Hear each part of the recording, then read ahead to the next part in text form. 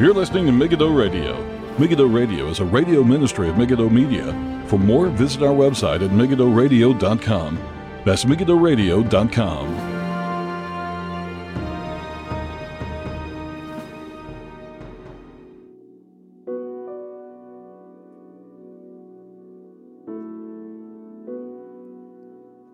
Good evening, everybody. Welcome. This is Paul Flynn with Megiddo Radio for Friday, the 12th of June, 2020. Thank you all for tuning in. On tonight's program, we're going to be looking at the topic of God's power and providence, and see if we can, by studying this great truth about who God is, that it will alleviate and comfort us in the times in which we're living in.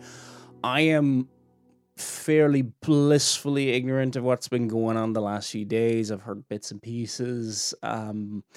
So every time I seem to go on a Twitter feed or check out the news, something else bizarre has happened or something else like that. I like these Friday programs because I don't need to know what's going on sometimes. There's a healthy level of, we need to be aware of what's going on, but it's also good to unplug, and it seems that for the foreseeable future, Tuesday's programs will be dealing with current events. Now, I might do another one of these programs on the larger Catechism. That's what we're going to be dealing with today. First part, we're going to be going through our look at the Psalter, and I've been meaning to do it for quite a while, but just again, I did it for Psalm 1, and I played what it sounds like to hear the Psalms being sung. Maybe we should get some video next, but I'm going to play Psalm 21 after we read it.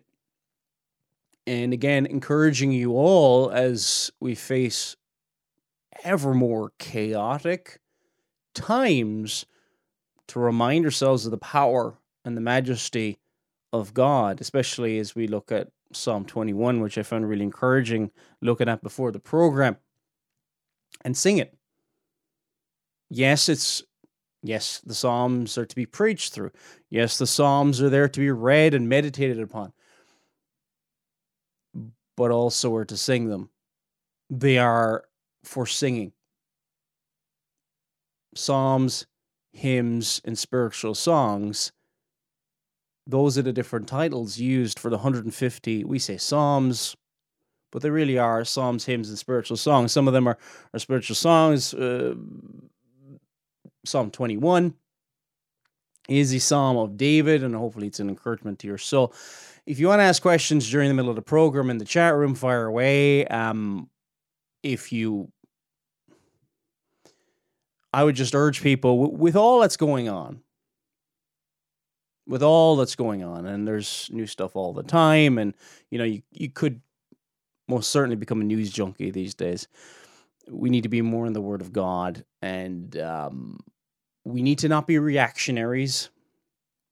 If you don't know what to do, don't say anything, don't post anything. If you can't restrain yourself, find some way of removing yourself from all platforms entirely.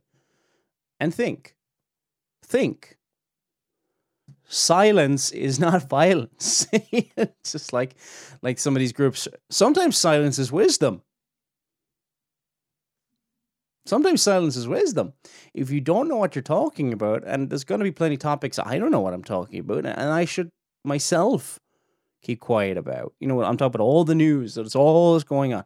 Now, I dealt with what I dealt with on Tuesday because that's something I've been dealing with for years. I talked about Black Lives Matter, the organization, years ago. And I have done programs. I did one program about alt-right racism. It exists. It's somewhat of a fringe, but I covered it. Red Ice Radio, which are based in Sweden, one of the biggest. So I dealt with that, and also dealt with various elements of racism on the PC side. But I've been looking at it for years. So just take a step back. Try not to be a reactionary. And just wait. wait a week. It's more important to be accurate. It is more important to be accurate than the speed at which everything's getting out at. It's getting out of hand sometimes. I think we're all cooped up in our houses and we're all looking for answers and all this kind of stuff. Like, right now, how many people even remember COVID-19 anymore? And maybe in a week or two, we'll be saying, hey, you remember that weird thing that happened in Seattle? Was it Chaz or whatever they call it? Sounds a little bit like Free Derry up in Derry or something like that. Kind of a... we need to be looking at what doesn't change, which is the Word of God. Not to be ignorant, not to be completely clueless. We need to have some idea to be good citizens and all that kind of thing. But in a week's time, we might be saying, hey, remember that whole Black Lives Matter thing? Pfft. That was interesting, as in something else might happen. And we kind of go, we're all talking about Brexit right up until March. And now people barely remember it. So things change quickly. We need to remind ourselves of who's really in control. Welcome anybody who's coming to the chat room. Amen, praise God. Another psalm singer there in the live chat. Welcome. And so we're going to read through Psalm 21. Then we're going to play for those of you who have no experience singing the Psalms,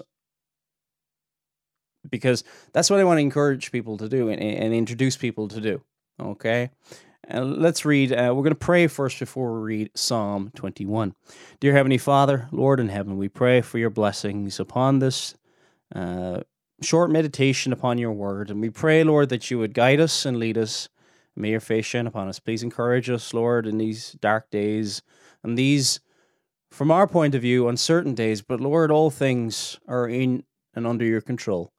We pray all these things. May we trust in you. In Jesus' name, amen. Amen. Psalm 21. This is God's infallible and inerrant word. Psalm 21 reads, The king shall have joy in your strength, O Lord, and in your salvation how greatly shall he rejoice. You have given him his heart's desire and have not withheld the request of his lips. For you meet him with the blessings of goodness, and you set a crown of pure gold upon his head. He asked life from you, and you gave it to him, length of days forever and ever. His glory is great in your salvation. Honor and majesty you have placed upon him, for you have made him most blessed forever. You have made him exceedingly glad with your presence. For the king trusts in the Lord, and through the mercy of the Most High he shall not be moved. Your hand will find all your enemies. Your right hand will find those who hate you. You shall make them as a fiery oven in the time of your anger. The Lord shall swallow them up in his wrath, and the fire shall devour them. Their offspring you shall destroy from the earth, and their descendants from among the sons of men. For they intended evil against you. They devised a plot which they are not able to perform. Therefore you will make them turn their back. You will make ready your arrows on your string toward their faces. Be exalted, O Lord, in your strength. We will sing and praise your power. May the Lord bless the reading of his word. Even though we might look at the psalm and think of the joy of the Lord and the joy of being saved and knowing him, certainly that is true. Certainly that is true. But I would argue that it is more talking about the joy that we have, yes, but more towards his power. His power. And what does it mean? The king shall have joy in your strength. No, David is writing this. He is the king. He has joy in the strength of the Lord, not his own strength, not trusting his own armor. Wouldn't that be wonderful? The kings of the earth calling upon the name of the Lord, the kings and presidents and prime ministers bowing the knee before Christ. But you say it cannot happen. Why not? Why not? Before we get into eschatology, is there anything restrains God by saving by few or by many? Is there anything that stops God from redeeming a lost sinner? Is there anyone too sinful for them to come to God in and of their own selves? Yes. But is there anything that stops the Spirit of God regenerating a dead sinner? Now, we'd have to say no if we truly believe in the sovereignty of God. You may not have thought about it like that. But we should have joy in the strength of our God, the power and the might of him. If he's not as powerful as the scriptures say, we have no hope. And in these times of uncertainty, we should definitely take joy in the power of him because this God in heaven, who is good, makes promises. But if he's not powerful enough to perform these things, well, that leaves us without hope. We can rejoice because of his strength, his might, and the fact that he is almighty and sovereign over everything. And in your salvation, how greatly he shall rejoice.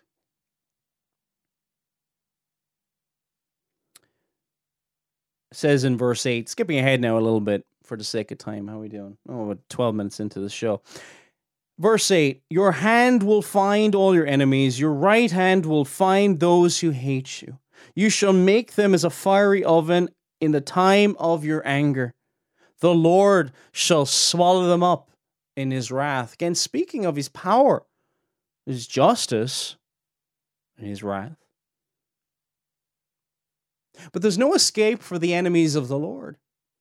If you're listening to this and you are continuously in rebellion against him and you think you can escape, if you think like Adam and Eve prior to Genesis 3:15, and when God calls out to them and they hide, they hide from the presence of the Lord. They think they can hide.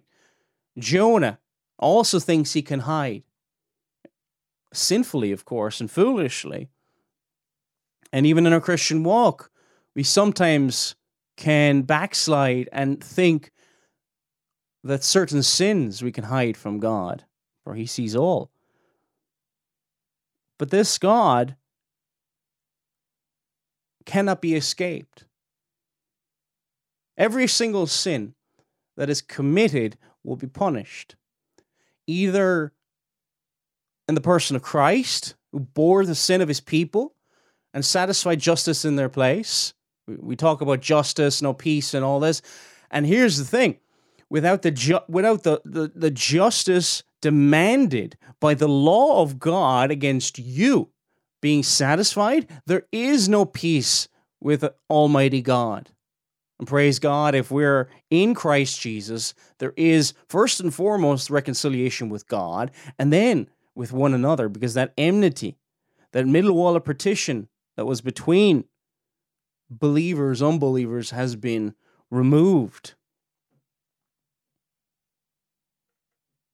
It talks about it in many different ways, but here in verse 13, be exalted, O Lord, in your strength. In your strength. We will sing and praise your power. And maybe it's one of the reasons our worship is so anemic today. And I believe, obviously, is as a psalm singer, that is one of the problems of modern worship. And my modern, going back a long time, I'm not talking about the last 50 years. I'm talking about like the last 100 to 200 years. There was a time that it would have been very strange to see an organ in any kind of a Presbyterian church, any kind of a Reformed church. Now, I should probably spend a program going through these things. The argument for not having instruments is an easier argument to make than the argument for exclusive psalmody, because of the use of instruments in the Old Testament. There were use of the sacrificial system. Even in the intertestamental period, in between what we call the intertestamental period between the book of Malachi and the beginning of the writing of the New Testament, there were things like synagogues, and the Psalms are sung a cappella without instrumentation. The early church for hundreds and hundreds of years sung the Psalms in worship. Very few, if any, early hymns can really be discovered. You think of a few, the earliest ones, 8th, 9th century. There was something dating back, I think, to the 2nd or 3rd century. It was written by an Arian, but there are no hymns. It was kind of in the 4th, 5th century, bishops largely knew the Psalter off. I think at one point you actually had to know it, but I'd have to recheck that. Psalm singing was common. I think we can kind of think, oh, isn't that strange? Because we think of how mighty fortress is our God, written by Martin Luther, and the hymns written by the Wesley brothers and things like that. But the norm was psalm singing across history. Instruments again came in later, medieval church mainly. You can even find arguments within the Roman church by Thomas Aquinas that instruments was Judaizing the church. So what I'm saying is not anything out of step at all. Now you might say, I'm not quite ready for that point. Sing it. Sing this. Sing it. I remember I struggled for years to get into hymns. I tried to get into hymns. Couldn't. Don't know what it was. I do know what it was. I think it was the Holy Spirit. But I just found my favorite hymn was Amazing Grace. And I was in a hymn singing church. And it was the old fashioned hymns. It was the piano and everything else like that. And I remember, just anecdotal, of course, but holding back the tears when I thought there was something wrong with me. Why aren't I getting in these hymns? And then going to a church down in Dublin and just holding back the tears, singing Psalm 100, singing Psalm 130, and just, it speaks so close to Christ. Even the older hymns are just so much about our feelings. I mean, look at this verse. Be exalted, O Lord, in your strength. We will sing and praise your power. We're going to look now, right? And we're going to play, this is from a man by the name of Conor Quigley. I've never met him. He's actually in Scotland, but he does a lot of recordings in different churches, psalm singing churches, and puts them up on SoundCloud. And he does, it's brilliant. It's a brilliant service that he does. And there's another website called The Psalm Song. His playlists are on a lot of things, but if you go on SoundCloud, type in the word Conor Quigley Psalms, and you can hear the Psalms being sung. We're just going to play it now. For those who you've never heard it being sung, how can you do that? And I'm going to put the words on the screen, and we're going to hear verses 1 to 5 of the psalm being sung.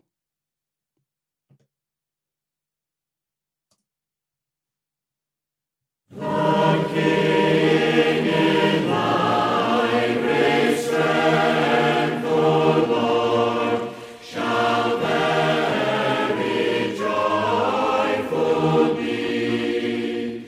In thy salvation rejoice. Of him and shall he.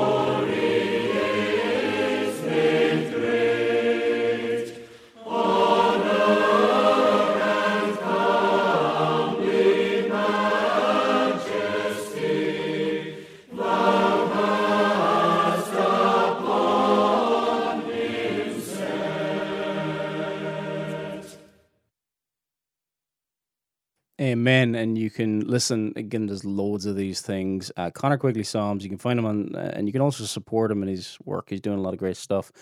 I think that's a link to supporting him anyway. But he's done fantastic work and recording a lot of those. And again, just point out a few things for those. Like, there's different tunes. You see this tune Arnold, and it's also sung different ways. There's different tunes for different. Even sometimes you might love a certain hymn. One of my favorite tunes is that tune to Amazing Grace. I think it's called New Britain or something like that in the tune names. And as you go along, you learn new tunes. You can just start off with one tune. One of the great things about, you'll probably see a picture there. See that picture there that's a 1650 Psalter that's distributed by Trinitarian Bible Society. They publish it. It's probably the cheapest copy you can get of any, and it's if you're new to singing psalms, they're probably the easiest to get into because they're all in what's called common meter. And common meter, it's like there's various different meters. There's short meter, there's long meter, and there's common meter. And common meter is probably one of the easiest ones to match up with a tune. And again, if you say, I don't really understand any of this, just play it in the background. You sing it by yourself. Try and keep up. Look, it's not about, once you get the tune in your head, you can sing it by yourself. And remember, it's not like some kind of singing competition where you're trying to be the best singer in the world or anything. Of course, we try to sing as well as we possibly can before the Lord. But the whole point of it is to sing and praise His glory, and that we glorify Him. That's the whole point of it. It's not about showing off or anything else like that. And it is a wonderful blessing to have, and it's something we really miss because of COVID-19 and everything else like that, singing the Psalms together in praise. And just having the words and the Psalms that speak so clearly of Christ and the sufferings of Christ. I mean, Tuesday we'll be looking at Psalm 22. I'm excited to go through that. And we won't be able to go through all of it, but talk about the sufferings of Christ and how can we sing that? We'll deal with that in another program, but in the next program. But hopefully that was a blessing to you and just show you can sing it. We can sing the prose version in your Bible. And you can also get, where did I put it? Oh, here it is. Here's a Psalter from our denomination, and we have a couple of these, and if you can track these down, sometimes they'll be at the bottom, you'll see Psalms, the words, and then at the top, you'll see all these little pages at the top for singing. So, look, I can't read musical notes, but if you're anyway musically inclined, if you get email me, megiddofilms@gmail.com if you want a link to how do you get one of these or anything else like that. But if you can sing and you can read musical notes, I can't personally, but some people are very good at that. These will have hundreds to choose from. And hopefully it'll be enriching and blessing to your soul. Again, just to start off, you just need get the tune to Amazing Grace. Everybody knows that. Get a common meter song, and just some of these tunes you can apply to, especially in the 1650, to any of them. So don't use musical ability or anything else like that as a barrier to stop you from singing the words of Almighty God and praising Him. Hopefully that was a blessing to your soul. And hopefully over this lockdown period, you never know. Look, the Lord, use this time profitably. Use this time in the Psalms, singing the Psalms if you've never done so before, and perhaps in the Lord's providence and sovereignty, He wants you. He's using this time to get you to see how important the Psalms are and see how much of a blessing they're, and that the church at large, perhaps through the internet and everything else, would see this and be turned back to the Psalms once more as she once sung in the past. So we're going through the Larger Catechism, the Westminster Larger Catechism on our Friday night programs, whenever they actually take place. And we're going to be looking at very much a theme that was in, as we're looking through Psalm 21, of God's power. God's power. We finished off on question 14 the last time. We only barely looked at it. You can find this online. Just type in Westminster Larger Catechism. There's two good editions that I found. Well, Banner of Truth published one, and the Free Presbyterian Church of Scotland also published one, if you're looking for what I have in front of me. But question 14 of the Westminster Larger Catechism says this: how doth God execute his decrees? How doth God execute his decrees? Now,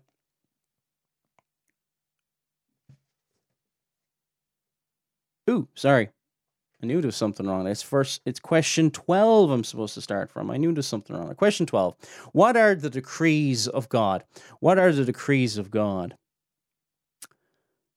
The answer. Now, before we read it, think of a decree. It might sound like we don't use it much anymore, but a king would give, years ago, and this doesn't happen anymore because kings are mostly figureheads now, but a king would give his sovereign decree. He would declare something, and it would happen. Now, not sovereignly like God, of course, in terms of he's all-powerful, all-knowing, etc., and so on, but if he would command his army to go forward into the battlefield in one field, they would go. That his decree, his declaration. And the answer to question 12 is this: God's decrees are the wise, free, and holy acts of the counsels of his will, whereby from all eternity he hath for his own glory unchangeably foreordained whatsoever comes to pass in time, especially concerning angels and men. Let's read that again. God's decrees are the wise, free, and holy acts of the counsel of his will, whereby for all eternity he hath for his own glory unchangeably foreordained whatsoever comes to pass in time, especially concerning angels and men. Let's break this down a little bit now. So, wise. By very definition, if God does it, it is wise. It is holy, it is just. God can never sin, of course. Hopefully we will realize that from the Word of God. And whatever he does in time is wise. There is wisdom in what he is doing. Mentioned it before a number of times in Genesis 50 when Joseph is sent into Egypt. God meant it for good. Genesis 50, verse 15. Joseph tells his brothers God meant it for good. God had a just, holy, and righteous reason for sending Joseph into Egypt. His decree, foreordained before the foundation of the world, was that Joseph would be sent into Egypt. Now, the means used, it was wicked, unwise, and evil on the behalf of, and from the point of view of, his brothers who sold him into slavery. There is his prescriptive will, and then his decretive will. Now, this is talking about his decretive will, or what's also called sometimes the secret will of God. Now, the secret will of God is kind of like, I don't know what's going to happen with these riots. I don't know what's going to happen in the future with COVID-19. But that's all the things that come to pass are part of his secret will. But then there's the revealed will, which is in the Word of God, and it's been revealed. And you know his prescriptive will, what he's prescribed, what he has told us to do. You shall not have any gods before me, the first commandment. That is his prescribed will or the revealed will. So don't mix them up. Often it's a common error of Arminians, or indeed semi-Pelagians, or at times Pelagians, who will routinely try to bring down these high and holy things down to man's level and really make man's logic and reason the measure of all things. God's decrees, because God does them, are wise. They are wise. And they are free. The next word is wise, free. There's nothing that restrains him. That should encourage us. They are free.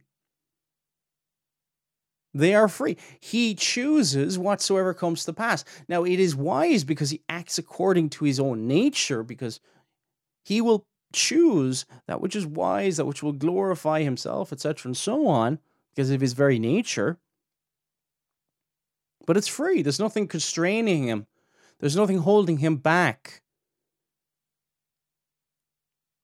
Now, there's certain things we could say, quote unquote, God cannot do. He cannot lie, for example, or he cannot go against his promises for the same reason. But he's free. Nothing restrains him. Nothing restrains him. That's what free.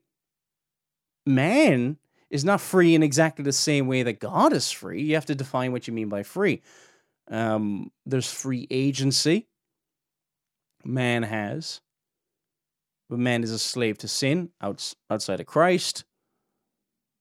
He's not forced to do anything. We call that free agency, not free will. Be careful with that. But God is absolutely free. God is absolutely free. He doesn't depend on anybody else. And the answer says, and holy acts. So God's decrees are the wise, free, and holy acts. They're holy. They are holy because they're done by a holy God. We may struggle with that at times. So at times we need to repent, realizing that God, whatever God does, is holy, righteous, and good.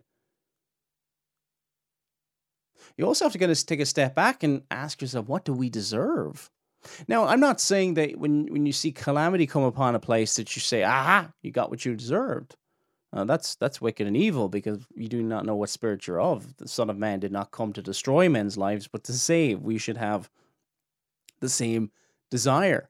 Jesus wept when people died and things like that. So we must take all of the Word of God, and that's why all of the Scriptures are there. So we meditate upon them and think upon them and how we can apply them to our lives, and by the grace of God and by the Spirit of God being changed and conformed more and more into His image by God's grace.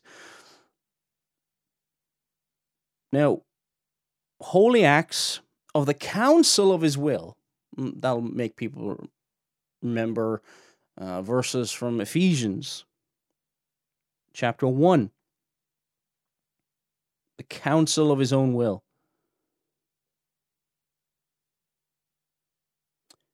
And then it says, unchangeably foreordained whatsoever comes to pass. Everything. Whatsoever comes to pass. Without that, without God, nothing can exist, nothing can happen, nothing can move, there is no life, there is no moment, there is nothing without God. He is the source of all light, the source of all truth. Even if you are fighting against Him this day, it is because He allows it. The person who is vehemently screaming at the street preacher, enraged because he hates the gospel and he hates the Word of God, that person screaming at the street preacher is allowed to do so and enabled to do so by God. He has foreordained whatsoever comes to pass. Do you mean yes? Everything. All things work together for good to them that love God. All things work together. And that can only be true, Romans 8:28, if God is in control of everything, if he has decreed whatsoever comes to pass, that he knows everything because he has decreed all things which come to pass. He is not looking down the corridors of time and learning something. God cannot learn something. If God learns anything, he's no longer immutable. Anything he knows is because he has foreordained it. And often there's mistakes like that made in our theology in our day. For then whatsoever to come to pass in time, especially concerning angels and men. Question 13. What hath God especially decreed concerning angels and men? Answer. God, by an eternal and immutable decree, out of his mere love, for the praise of his glorious grace, to the manifested in due time, hath elected some angels to glory, and in Christ hath chosen some men to eternal life.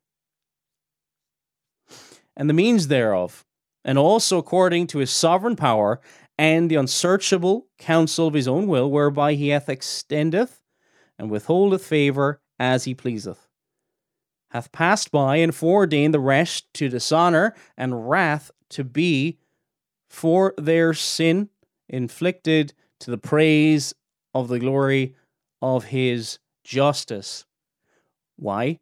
Again and again and again, it is for his glory. It is for his glory. Again, very, very different from our modern view. You'll often hear that it is about man. The gospel, modern gospel, starts with man, and it's all about man. And you'll hear people like Todd White and all this kind of stuff saying heaven went bankrupt, to you're worth so much, you're fantastic. You know, they're the center of it. The gospel starts with God, and it is for his glory. Yes, of course, God is loving, and he died for his people. But at the same time, it is soli Deo gloria, for the glory of God alone.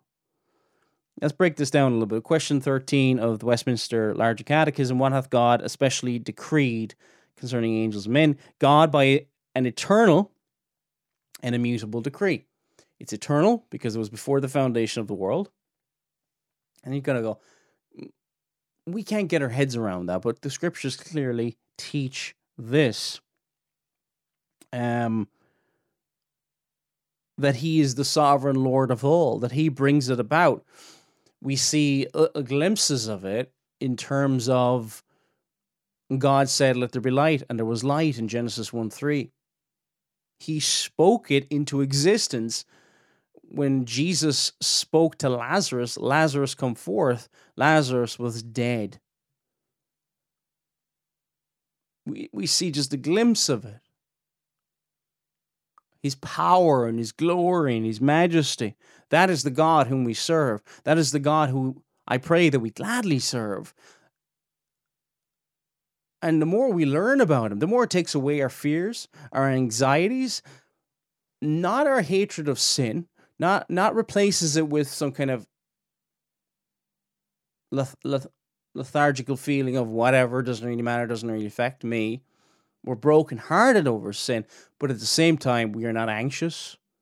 We're confident in our God in heaven because of these things, because we know these things. And we must be constantly reminded of these things, and we must keep these things ever before our eyes.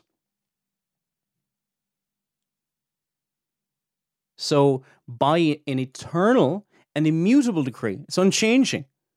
God cannot change. God does not go along with his plan and then, that happened. No. The fall of man. God knew what would happen. It was part of the decree before the foundation of the world, of course. Is there something outside of his control? There are people in the charismatic movement who would say that there are certain things outside of God's control. Give you an example, Bill Johnson of Bethel Church. And I'm sure there's many others. An eternal and immutable decree, it does not change. It does not change. It doesn't depend on other people. God is all-powerful. This is what it means to be all-powerful. His decree, his plan, the declaration, it will come to pass infallibly. And aren't you glad? Because otherwise, how many prophecies regarding Christ, his life, his death, his burial, his resurrection? If you can't trust that God is in control of the little things, why would you think he'd be in control of all those things regarding the death of Christ, the resurrection of Christ, or anything else, far greater things? That he's in control of every single speck, the tiniest subatomic particle in the universe. He's in control of every single one. Even the devil needs permission at the beginning of the book of Job in order to attack Job. Do you see that? Even the devil himself. The devil himself sees the power of God more, sadly, than some of us Christians will. He will go before and see that he doesn't have any love for God or trust in God, of course. But do we see that he's in control, that nothing happens without his permission? Eternal and immutable decree, out of his mere love. Again, it's free. Nothing's constraining him. For the praise of his glorious grace. It's all for his grace. It's all to glorify him. Think about this. Did God have to save anyone? If God had chosen to allow all mankind to perish, it would have been just, righteous, and holy. There's nothing that required him to save any of us apart from his promise that he would through Jesus Christ. Apart from that promise, he promised freely, out of his mere love, to the praise of his glorious grace, to do so. Now, because he's promised, it's an impossible. If you've been saved by Jesus Christ, it's an impossibility that you will be with him in heaven, because of he cannot lie, and because he has decreed and is all powerful, and it's immutable. Nothing can change that. To be manifested in due time, hath elected some angels to glory. Now let's think about the angels for a second. Sometimes we don't think of the angels very much. But did God send a savior for the angels? No. He never did. No, they fell into sin. Those angels who fell, they fell. Without remedy, without hope.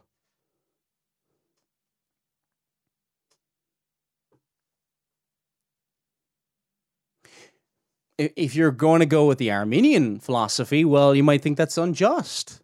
Well, he should have sent a savior maybe for the angels too. No. Nothing was owed to the angels, or men for that matter, except for the justice of God. It's out of his mercy, out of his grace, that he saved any. And it says, and in Christ, the larger catechism says, and in Christ hath chosen some men to eternal life, and the means thereof. So, and chosen some men to eternal life. God the Father has chosen before the foundation of the world a people for himself. That's part of his decreed will, his secret will. Again, like Spurgeon said, we don't know, we don't have people with t-shirts on, with E's on, and who's going to come and all that, so we preach the gospel to every single creature. If you don't understand that, it really doesn't change anything. I don't understand the Trinity in terms of its majesty and its, how can it work 3 and 1 and 1 is 3? The Bible reveals it, and I accept it by faith. I don't just accept things. I understand how that works. Yeah. No.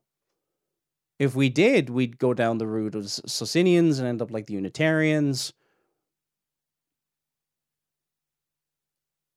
Don't bring your faulty, limited human logic as the bar and the measure of all things eternal. Don't do it. Do not do it.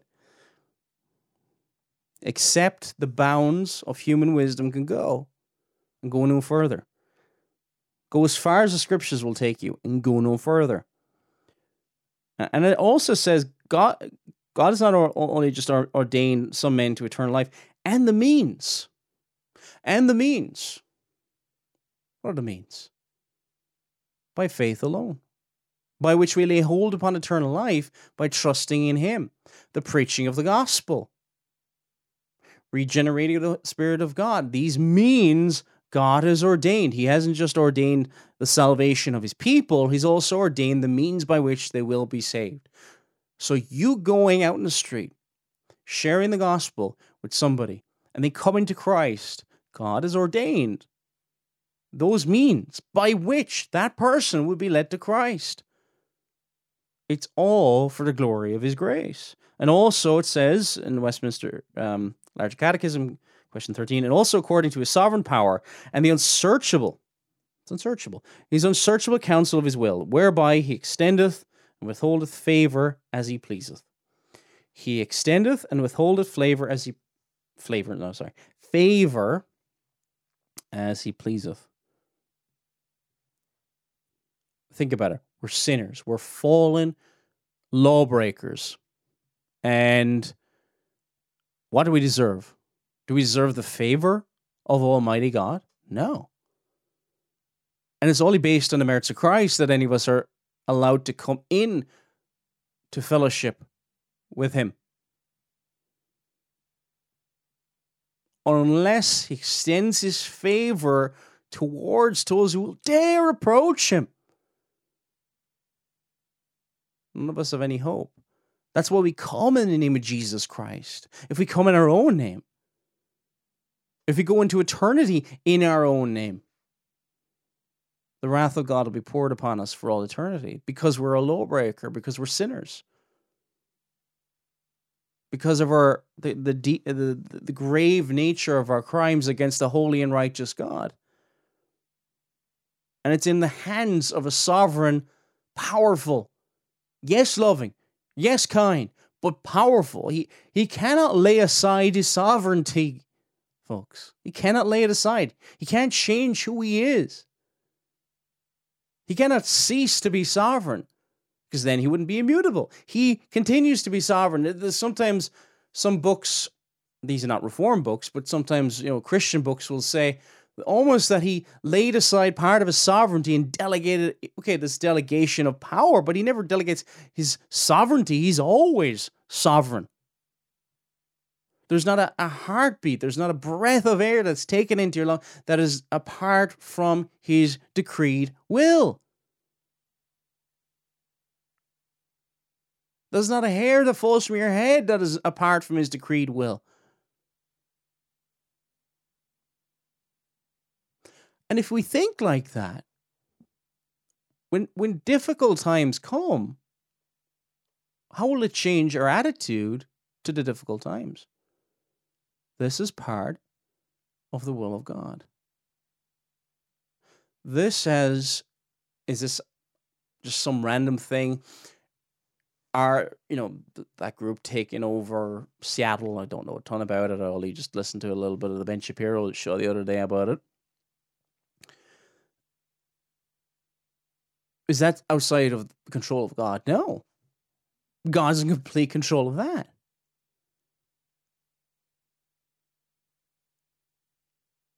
And that's why we pray to Him. That's why we cry out to Him for mercy.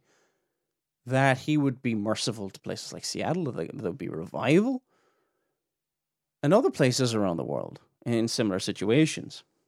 The end of the answer 13 says, hath pleased by and foreordained the rest to dishonor and wrath. That can be difficult for us to get our heads around.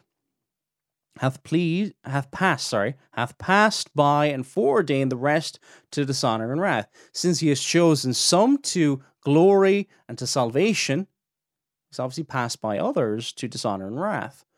And we see verses like that in Romans chapter 9. I'll just see if I can get it there at the bottom of the page so I don't have to...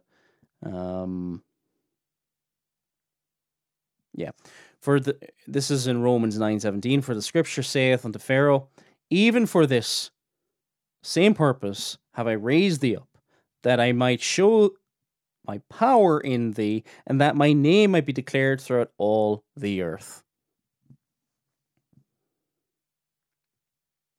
Verse 18 of Romans 9. Therefore hath he mercy on whom he will have mercy, and whom he will he hardeneth.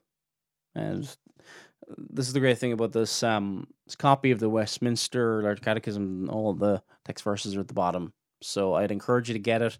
And if you're especially new Christian, old Christian, doesn't matter. Read this, meditate upon this. You might be you might be a Baptist, and you might not say, I don't agree with it here, and church government or whatever. Read it, and compare with Scripture, and keep an open heart and a mind to these things, and may the Lord lead us in the right direction, that we will know Him more perfectly than we did before.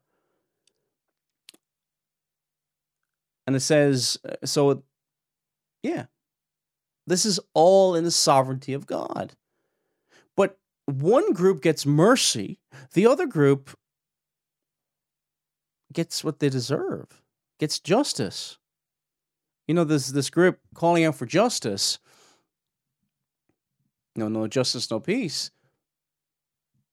There's a certain level of truth that in eternity, if justice hasn't been satisfied, because you've sinned, O member of Antifa, and anybody who's outside of Christ for that matter, it's not just Antifa and communist BLM members who we're talking to here,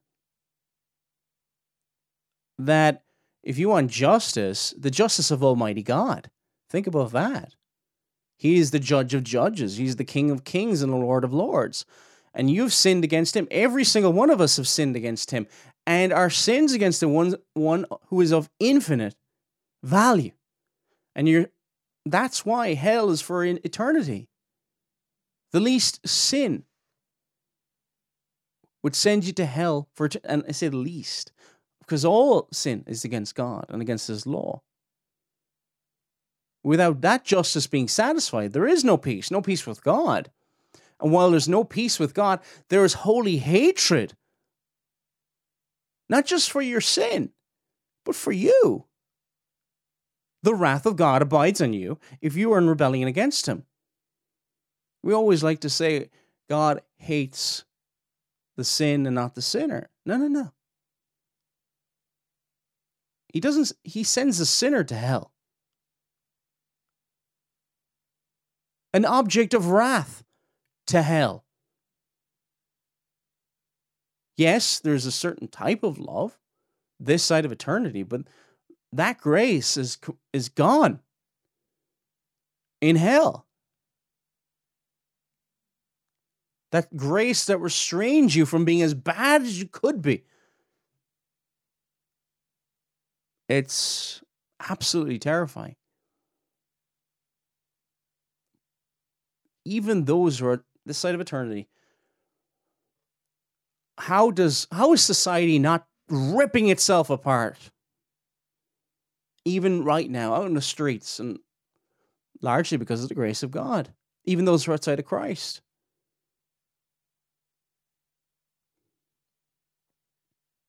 To the praise of the glory of His justice. Even hell glorifies Him. Why? Because it shows that He is just. His justice is never laid aside, and His justice was not laid aside at the cross. Justice and mercy met at the cross. The last question we're going to deal with, question 14, how doth God execute His decrees? How doth God execute His decrees? Answer, God executeth his decrees in the works of creation and providence, according to his infallible foreknowledge and the free and immutable counsel of his own will.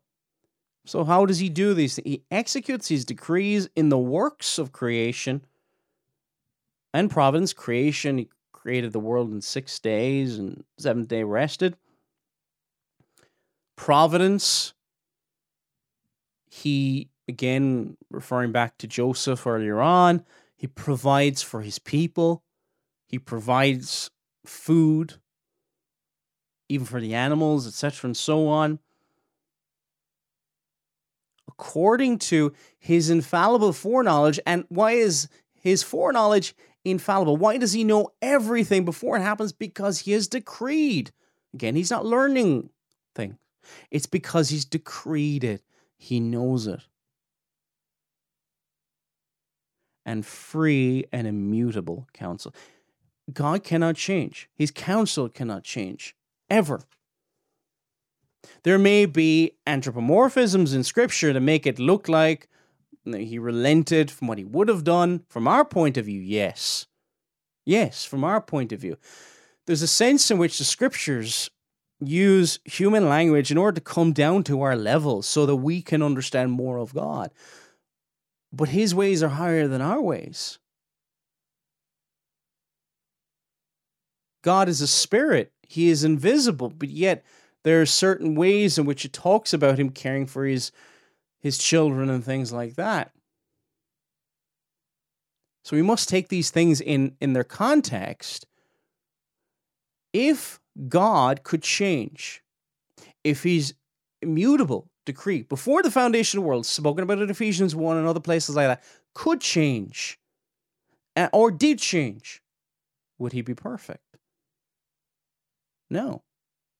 If he was perfect in the past and then changed, he'd no longer be perfect. So by definition, because God is glorious, wonderful, all-powerful, all-knowing, not only can he not change, but he would cease to be these things if he ever did. Hopefully that's been an encouragement to you, reminding yourselves of who God is. Yay! The music's working today. We had problems with the music on Tuesday, so those people who want the famous outro back have got their wish, hopefully. Any questions? MegiddoFilms@gmail.com. Again, hopefully you've enjoyed the program. Hopefully it's been a blessing to you. Feel free to ask questions. Remind me in case I foolishly forget to do something, and hopefully it will remind you why, if we're serving Christ, if we're in Christ, he's in control.